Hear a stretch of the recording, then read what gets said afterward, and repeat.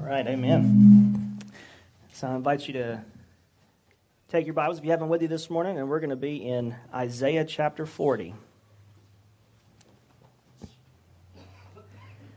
Isaiah chapter 40. So we had our introduction to our series in Isaiah 40 through 55 a couple of weeks ago when we looked at Isaiah chapter 6.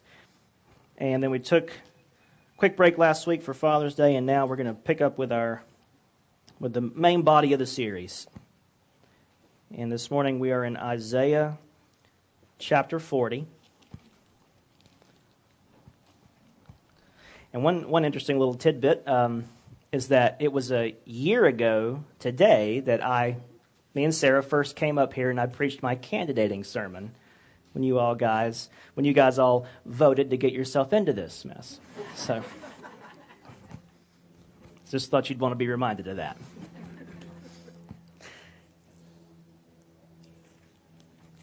Amazing the changes that can happen in a year. I want to ask if you please would stand with me for the reading of God's Word. I'm going to read Isaiah chapter 40. I'm going to read verses 9 through 18. Isaiah 40, 9 through 18. This is God's holy word for us, His people. Go on up to a high mountain, O Zion, herald of good news. Lift up your voice with strength, O Jerusalem, herald of good news. Lift it up, fear not. Say to the cities of Judah, behold your God. Behold, the Lord God comes with might, and His arm rules for Him. Behold, His reward is with Him, and His recompense before Him. He will tend His flock like a shepherd. He will gather the lambs in His arms. He will carry them in His bosom and gently lead those that are with young. Who has measured the waters in the hollow of His hand and marked off the heavens with a span, enclosed the dust of the earth in a measure and weighed the mountains in scales and the hills in a balance? Who has measured the Spirit of the Lord, or what man shows Him His counsel? Whom did He consult, and who made Him understand? Who taught Him the path of justice, and taught Him knowledge, and showed Him the way of understanding? Behold, the nations are like a drop from a bucket, and are accounted as the dust on the scales. Behold, He takes up the coastlands like fine dust. Lebanon would not suffice for fuel, nor are its beasts enough for a burnt offering. All the nations are as nothing before Him. They are accounted by Him as less than nothing and emptiness. To whom then will you liken God, or what likeness compare with Him? This is God's holy and inspired, powerful living word for us, His people. Let's ask Him to bless our time in His word today.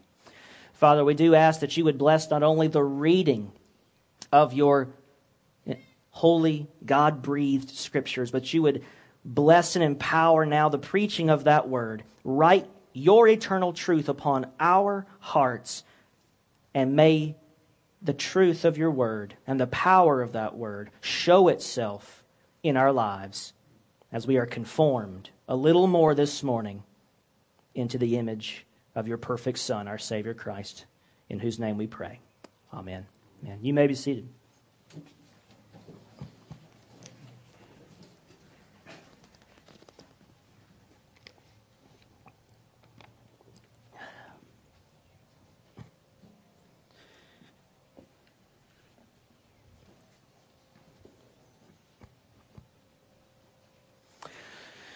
Psalm 24 verse 1 says, "The heavens declare the glory of God, and the sky above proclaims His handiwork." 2 weeks ago, we saw in Isaiah 6 that the whole earth is filled with God's glory. And as we gather outdoors for worship in the park, we're surrounded by the constant chorus of creation, calling out day and night the wonder and majesty of our God. That divine glory is central to who God is. It's at the very heart of all He does. Absolutely everything God does is for His glory, for the sake of His name, and for the purpose of His praise. Ephesians 1:11. Therefore, the glory of God must be the heart and aim of all that we are and all that we do. If the earth is filled with His glory, and if the heavens proclaim His praises day and night without ceasing, if all creation was made by Him and for Him, Colossians 1:16, and if all things exist for His honor and glory, Revelation 4:11, then surely you exist for the same purpose. Paul says in 1 Corinthians 10:31, so whether you eat or drink or whatever you do, do it all to the glory of God. And that includes everything from my next sip of water to the next few words I have to say, to the way you sit and listen to a sermon, to the way we eat our lunch later, to the way we talk to each other. Absolutely everything, Paul says, do it all in a way that God gets glory. Everything in your life ought to be oriented towards the glory of your great God. He should be the blazing center around which your whole life revolves. You were made by Him. You were made for Him.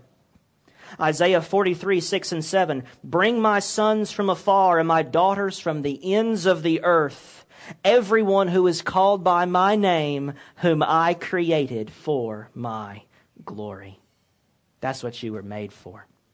To see His glory, to sing His glory, to be to the praise of His glory.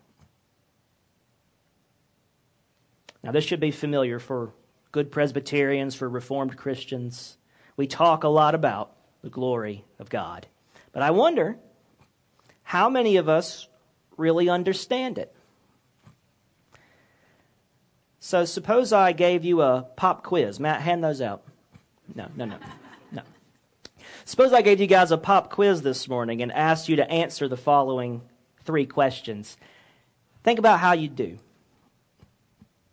Question 1, what is the glory of God? Question 2, how does God reveal His glory? Question 3, for what purpose does God reveal His glory? Why does He reveal His glory? Isaiah says in verse 5 of our text, and the glory of the Lord shall be revealed, and all flesh shall see it together. God's glory, based on this verse, is something you see. It's something you perceive, recognize, observe. Glory is something that God shows you about Himself. It is revealed.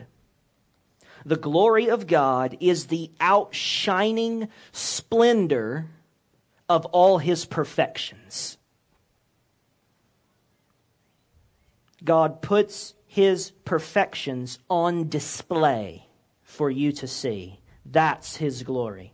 God has all this infinite perfection in Himself, and He could keep that private and never show you any of it. But what He does is He goes public with all that inner perfection, holiness, majesty, and He puts it on display. It's His inner holiness gone public. The glory of God is the outshining splendor of all His perfections. And these perfections are on display through God's wondrous works in both creation and providence. Creation, providence, and redemption. Psalm 19:1, we read a minute ago, the heavens are telling the glory of God. Psalm 19:2 says, day to day pours out speech, and night to night reveals knowledge. Creation reveals knowledge of God. And in Isaiah 40, God's glory is something He reveals not just in general through creation, but also in more special and specific ways when God acts for the comfort of His chosen people. Verse 1 says, "Comfort, comfort my people, says your God." So here are the answers to our pop quiz. Question 1, what is the glory of God? Answer, the glory of God is something He reveals about Himself. The bright, shining radiance of all His perfections. Question 2, how does God reveal His glory? Answer, this revelation comes through God's wondrous and magnificent works as the Creator of all things and as the Redeemer of His chosen people. So what God does as Creator and what God does as your Redeemer puts His perfection and His glory on display.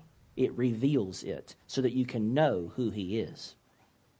Question 3 then, what's the purpose? Why does He reveal His glory? Answer, the purpose for which God shows us His glory is for our everlasting comfort, which can only be found in having this glorious Creator as our glorious Redeemer. This is what Isaiah 40 is all about. As we consider this passage of Scripture this morning, we will see God's glory unfolded before our very eyes. The 3 questions of our pop quiz correspond to the 3 sections of this chapter. Section 1 shows us that God the Redeemer in verses 1 through 11. Section 2 shows us God the Creator, verses 12 through 26. And Section 3 shows us what it means to have this God as our God, verses 27 to 31. So let's now turn to the text and let's ask the Lord during these next moments in His Word. Let's ask Him to open the eyes of our hearts that we might see His glory more clearly and reflect it more fully in our lives. So first, the glory of God the Redeemer in verses 1 through 11. Isaiah chapters 40 through 55 addresses the period of Israel's exile from the land. Many are in captivity in Babylon. Some were left behind in Israel, and some have begun to return to the land. Israel fell into idolatry. They practiced iniquity. They piled up sin upon sin in rebellion against the Lord. And though God sent prophet after prophet to warn, to rebuke, to call Israel, turn from your sin, return to your God, they refused. They persecuted the prophets. They resisted every invitation, every summons to repent and believe. So, God raised up Israel's enemies and sent them to make war upon His people in judgment for their covenant-breaking apostasy. He raised up first the Assyrians to conquer the northern kingdom of Israel in 722 BC. And when the rebellion continued, when they still didn't learn from that, He raised up the Babylonians to conquer the southern kingdom of Judah in 586 BC. Jerusalem was demolished, the temple was destroyed, and the people were decimated and dispersed among the Babylonian Empire. The Israelites were crushed. They were a broken, defeated people. They were in desperate need of comfort from their God. And in response to the dark days of exile, God answers His people's plight by sending a proclamation of comfort and a herald of good news. Verses 1 through 11. So first, this proclamation of comfort.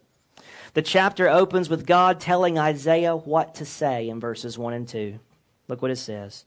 Comfort, comfort my people, says your God. Speak tenderly to Jerusalem and cry to her that her warfare is ended, that her iniquity is pardoned, that she has received from the Lord's hand double for all her sins.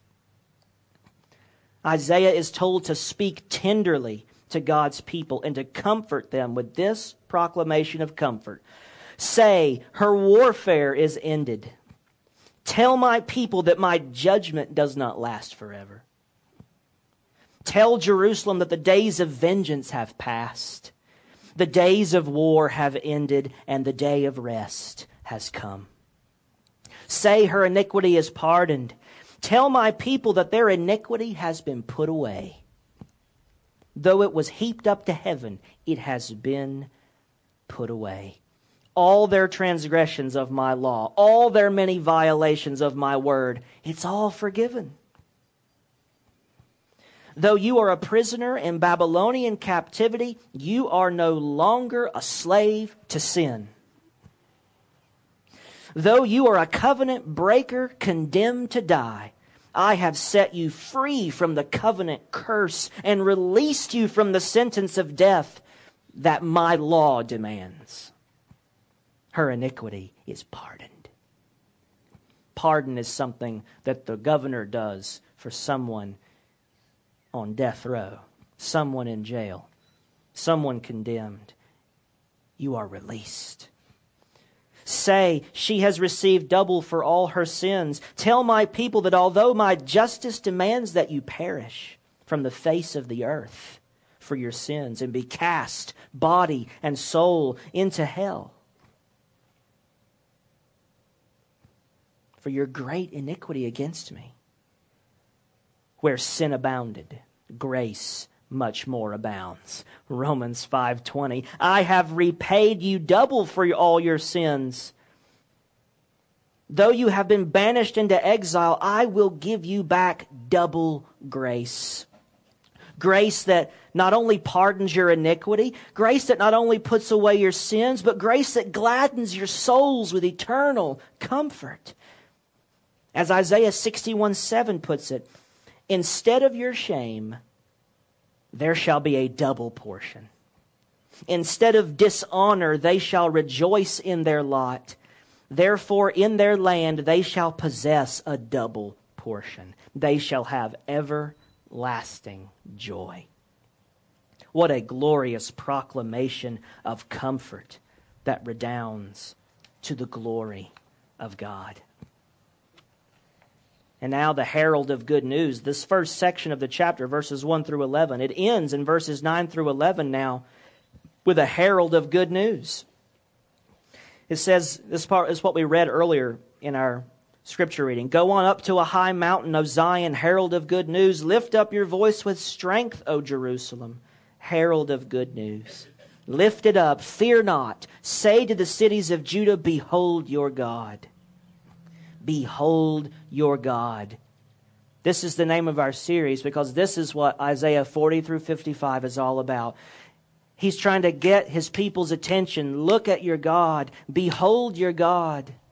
This is a herald of good news, which is what the word gospel means. This is a gospel preacher. This is a proclamation of the gospel. What is this message of the gospel? What is this news that you and I proclaim when we share our faith? It's behold your God. Oh, Christian, God is the gospel. Not all these other implications and benefits, all the problems in your life He can fix for you on down the line. Yeah, those things are great. Those things can come. That's not the gospel, though. Oh, you're lonely? Here's a friend. Oh, you're broke? Here's a money-making Savior. Oh, you're whatever. Fill in the blank. You're missing this in your life. Jesus can come fill that hole. But the problem is that the focus is on the thing and not on the one who gives, on the gift and not the giver. God is the gospel. Behold, your God is the message. This great Redeemer, mighty to save, glorious in His saving might. Behold Him. Behold your God. In the New Testament, this whole section, verses 1 through 11, it's all fulfilled, we're told, in the coming of Christ, the Good Shepherd, who leaves the 99 to fetch the one, who knows his flock by name, who lays down his life for the sheep, who carries his tender lambs in his loving arms and holds them close to his heart. Behold your God, Christian. Look unto Jesus and see His glory. Look unto Jesus and be saved, all the ends of the earth. Behold, the Lord God comes with His might, and the glory of the Lord shall be revealed, and all flesh shall see it together. Oh, behold the glory of God, the Redeemer, in Christ. That's section 1 of the chapter. Second section of the chapter, verses 12 through 26. In this section, Isaiah now steps back. He sort of pans back from this special work of redemption by God's saving grace, which is revealed in the gospel. He zooms out from redemption and scales back to behold all creation. In the first section, Isaiah is looking through the microscope of special revelation at the wondrous works of redemption for God's people. But now in this section, he turns his gaze upward to the heavens and he looks through the telescope of general revelation at the wondrous work of creation. In verse 21, Isaiah says, "Do you not know? Do you not hear? Has it not been told you from the beginning?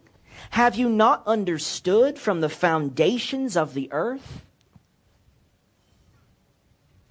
Isaiah says here in this verse, verse 21, he tells us that we can discern the glory of God and learn the knowledge of God, both from the nature of the world that He has made and from the history of the world that He rules.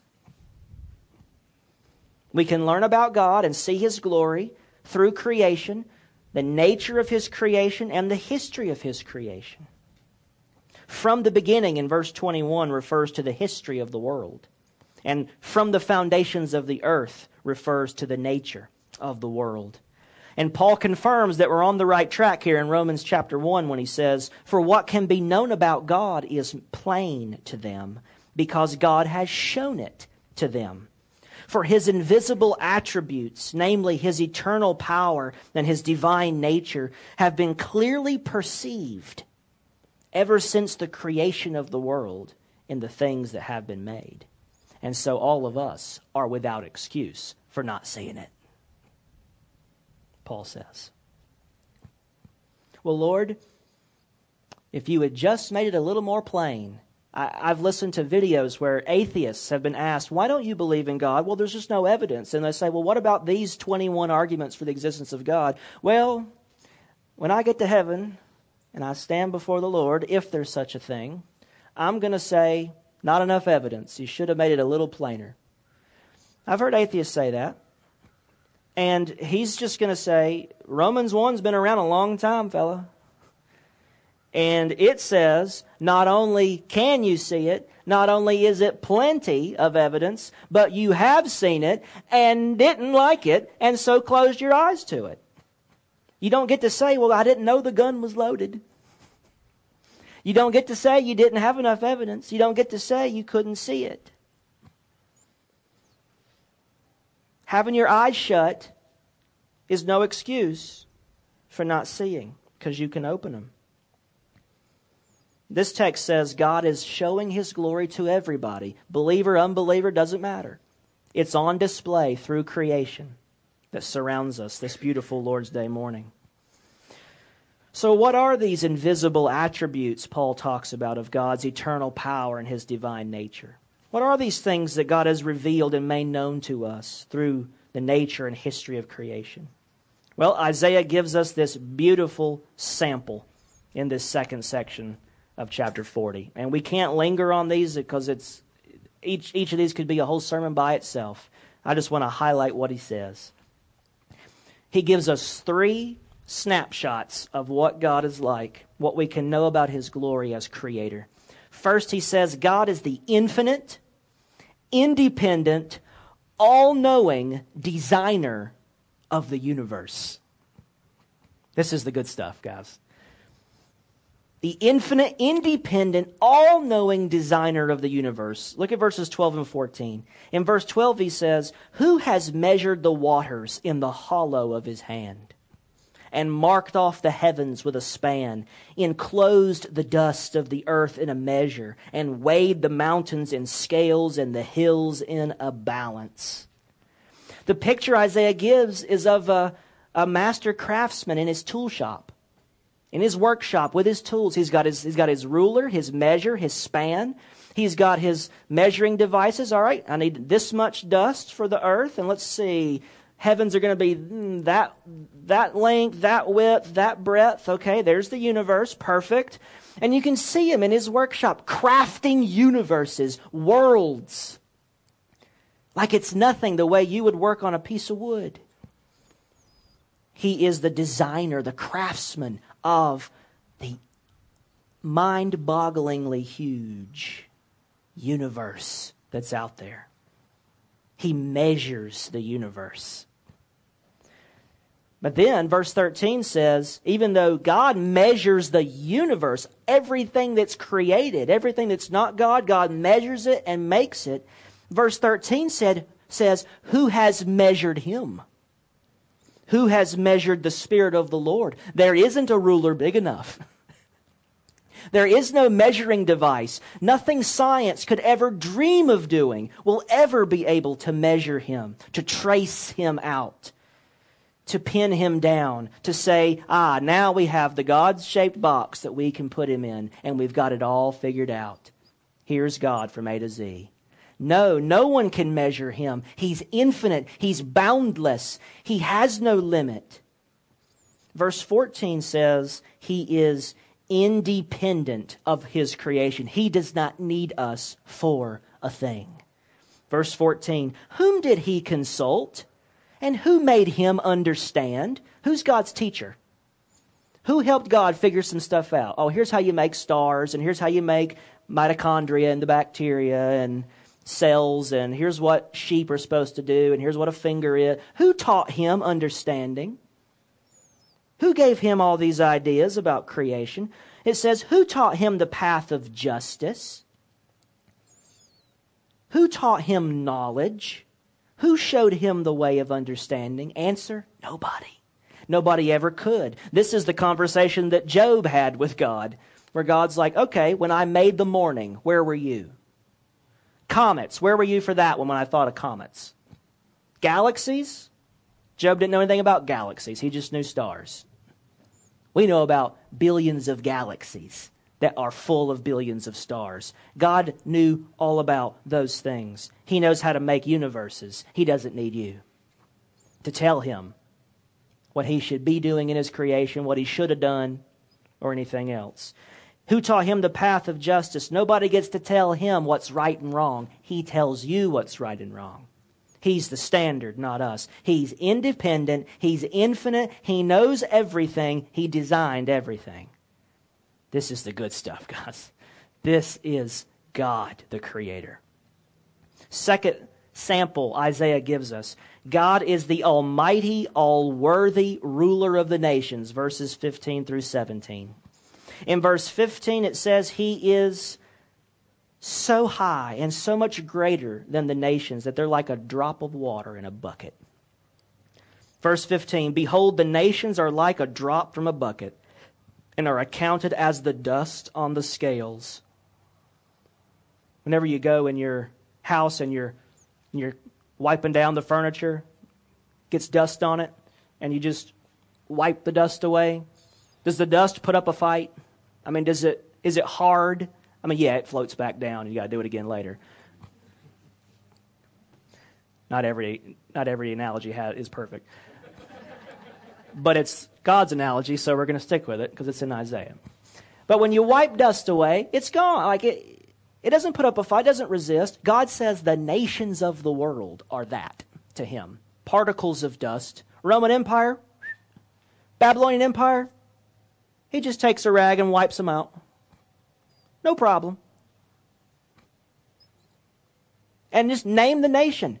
Name this one. We're dust before him. Dust on a scale that he puffs and we're gone. That's all we are to him. Don't get any ideas that we need him or that we can stand up to him. He's almighty. All the glory and power of nations combined are just dust. Verse 16 says he's all worthy. He's worthy of more worship than we could ever give. It says that Lebanon, the whole country of Lebanon, full of all of these mighty cedar trees. It says Lebanon would not suffice for fuel. You could chop down all the forests and pile them up for one big burnt offering to God and offer all the animals in the world. It says, nor are its beasts enough for a burnt offering. Pile up all the wood and all the animals and make one big, massive, worldwide sacrifice to God, and it wouldn't come close to what He's worthy of. Our highest, best, purest praises are just shy of blasphemy. He's that high above us, and He's worthy of that much. He's worthy of more worship than we could ever give. More than we could ever tell, more than we could ever imagine. He's worthy because He's the Creator. Verse 17 says that He is the ruler of the nations. All nations are as nothing before Him. They are accounted by Him as less than nothing and emptiness. Emptiness. The Hebrew word for emptiness is the same one that's used in the beginning in Genesis when it says that the world was without form and void, without form and empty. The nations are nothing before Him. They are the clay in His hands, and He rules them and shapes them as He sees fit. God is the almighty, all-worthy ruler of the nations. And I hasten on now to the third that He mentions. God is the only living and true God, the sovereign monarch over all creation, verses 18 through 26. We won't take time to go through the whole section, but I'll summarize it like this. In verse 18, which is where we stopped reading this morning, it says, "To whom then will you liken God? Or what likeness compare with Him?" And the first words of verse 19 are, "An idol? Who are you going to compare with me? An idol? What?" And hear the outrage. An idol? I fashion universes, and you take a piece of wood and carve it into a figurine and sit it on your mantle or in your temple and bow to it? You're going to worship something you made when I made you and it and everything else? This is the outrage that God has at the folly and foolishness of idolatry. Idols don't do anything, but God is living and true and powerful and active. Verse 21, "Do you not know? Do you not hear? Has it not been told you from the beginning? Have you not understood from the foundation of the earth? It is He who sits above the circle of the earth on His throne, and its inhabitants are like grasshoppers, who stretches out the heavens like a curtain and spreads them like a tent to dwell in, who brings princes to nothing and makes the rulers of the earth as emptiness." Idols are not the true God. Yahweh is the true God. The God of Israel, the God of Jesus is the true God. And He is sovereign over all things, enthroned on high, ruling and reigning without any rivals to His throne. And so note the double conclusion of this section. Verse 18 says, "To whom then will you liken God, or what likeness compare with Him?" And then verse 25 repeats it, "To whom then will you compare me, that I should be like Him, says the Holy One." And now we're back to 2 weeks ago. Holy, holy, holy. There's no one like the holy, holy, holy one.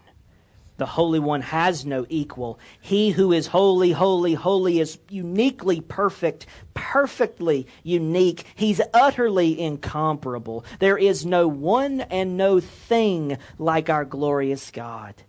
This is the one who made us. This is the one who redeemed us in Christ. This is the one who comes to us in Jesus Christ through the incarnation and goes all the way to the cross, and from the cross to the tomb, and from the tomb to the heavens at the right hand of the Father, all to rescue you from corruption and eternal death. This is the God who made all things good in the beginning. And this is the God who remakes you into the good and glorious image of His beloved Son. Behold your God, Christian. This is your Creator and your Redeemer. This is the glory of the Lord your God. Oh, worship and adore the God of glory and of grace today. Psalm 22:23, you who fear the Lord, praise Him. All you offspring of Jacob, glorify Him, and stand in awe of Him, all you offspring of Israel. Psalm 33:8, let all the earth fear the Lord. Let all the inhabitants of the world stand in awe of Him.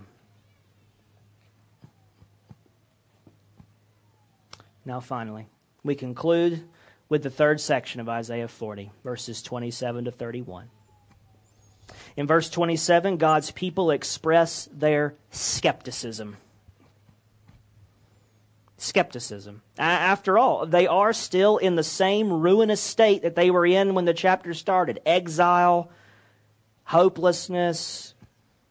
Now they've received this proclamation of comfort and this herald of good news from point 1. And they've been reminded of how great and awesome their God is as Creator and Redeemer, point 2.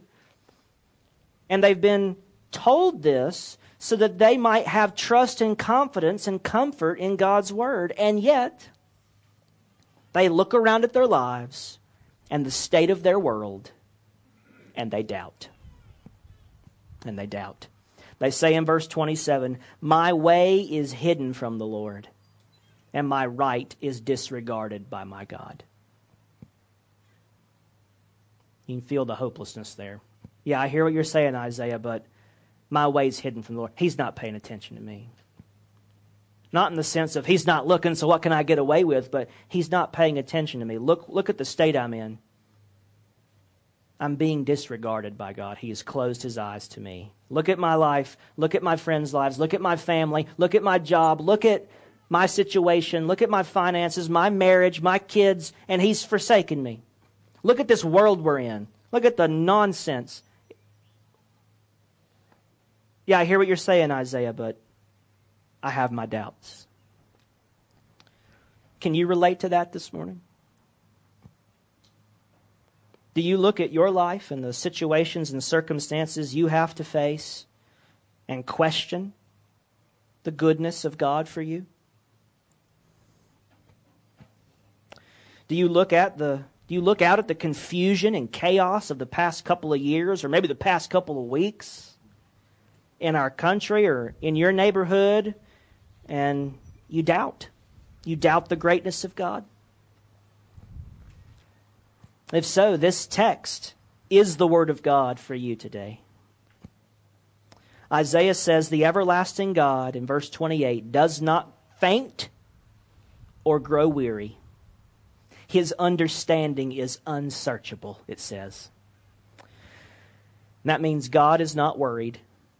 He is not tired. He never gets exhausted ruling His world. He never lets things get out of His control.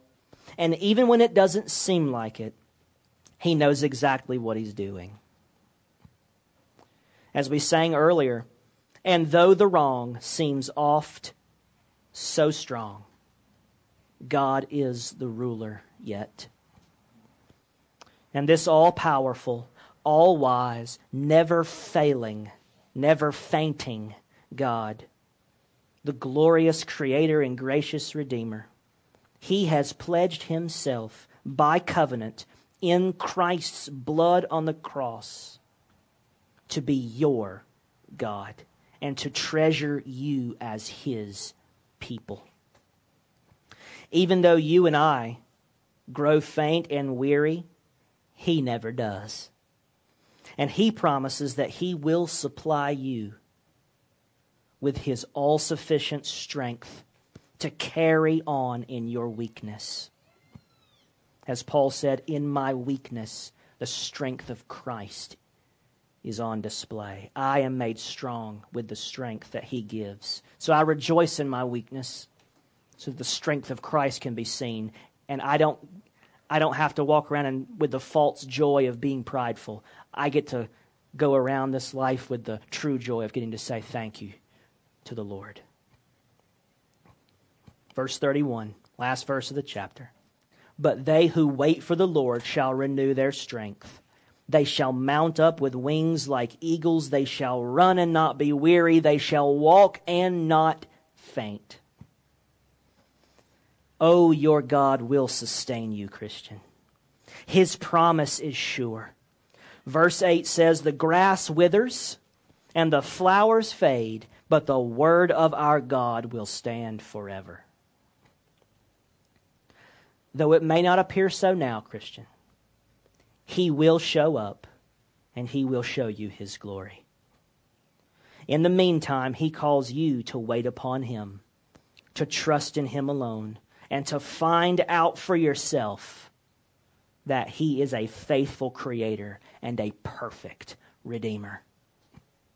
This is the glory of the Lord, revealed in the wondrous works of creation and redemption, for the purpose of His eternal praise and your everlasting life through Jesus Christ. Amen. Let's pray. Oh, Father, we do give you the glory that you deserve. And oh, that we could give you more. Oh, that we could give you just 1 hour of our lives when it can be truly, authentically said of us that we worship you and love you with all of our heart, soul, mind, and strength. Oh God, what would even an hour feel like if I could do that? What would even one Lord's Day worship service be like if we could just do that one good time? Oh, what joy might we feel. Oh, what sin might we let go of. Oh, what wounds might be healed. Oh, what needs might be met. Oh, what glory might we see. Oh, what zeal for your service might we have. What boldness in front of a hostile world might we have. What steel in our spines might enable us to stand when everything else seems to be giving way. What a witness we could be. What a monument to your mercy. What a trophy of your grace. Not to us, O Lord, not to us, but to your name. Oh God, I pray that you would open my eyes as a blind, broken, needy pastor, sinner, who's in such desperate, constant need of you, like everybody else. I ask that you would do that work in my heart, that you would do that work in all of our hearts today. Those of us who are here, those of us who will watch later, I pray that you would open our eyes to see your glory as Creator and Redeemer, and that we would begin to worship you and live for you at a level we did not think was possible. We are missing out on so much victory and joy because we cling to the way things are, or we cower before an uncertain future, or we doubt your word. Oh, help us today. Forgive us where we falter and fail. Help us to glory in our weaknesses and to open ourselves up to you so that your strength can be on display through us. And make us a church that is transparent so that your glory can shine through in everything we do. In everything we do with one another and for one another, and then everything we do for the community around us. We want your kingdom to grow. We want our body to grow. We want your glory to go far and wide. We want your fame to be lifted high. We want people in Glenmore to know there is a God in this place. Set us ablaze for your glory. Turn us inside out and upside down so that we begin to revolve around you as the blazing center. And then show us our marching orders for your kingdom. And then unleash us to go and be used by you to do incredible things. Things we could never take credit for, so that you get all the praise. And make us eager and excited to keep praying like this. And to keep walking forward with you. Help us, Lord. We need you. We need you. We give ourselves to you. In Jesus' name, amen.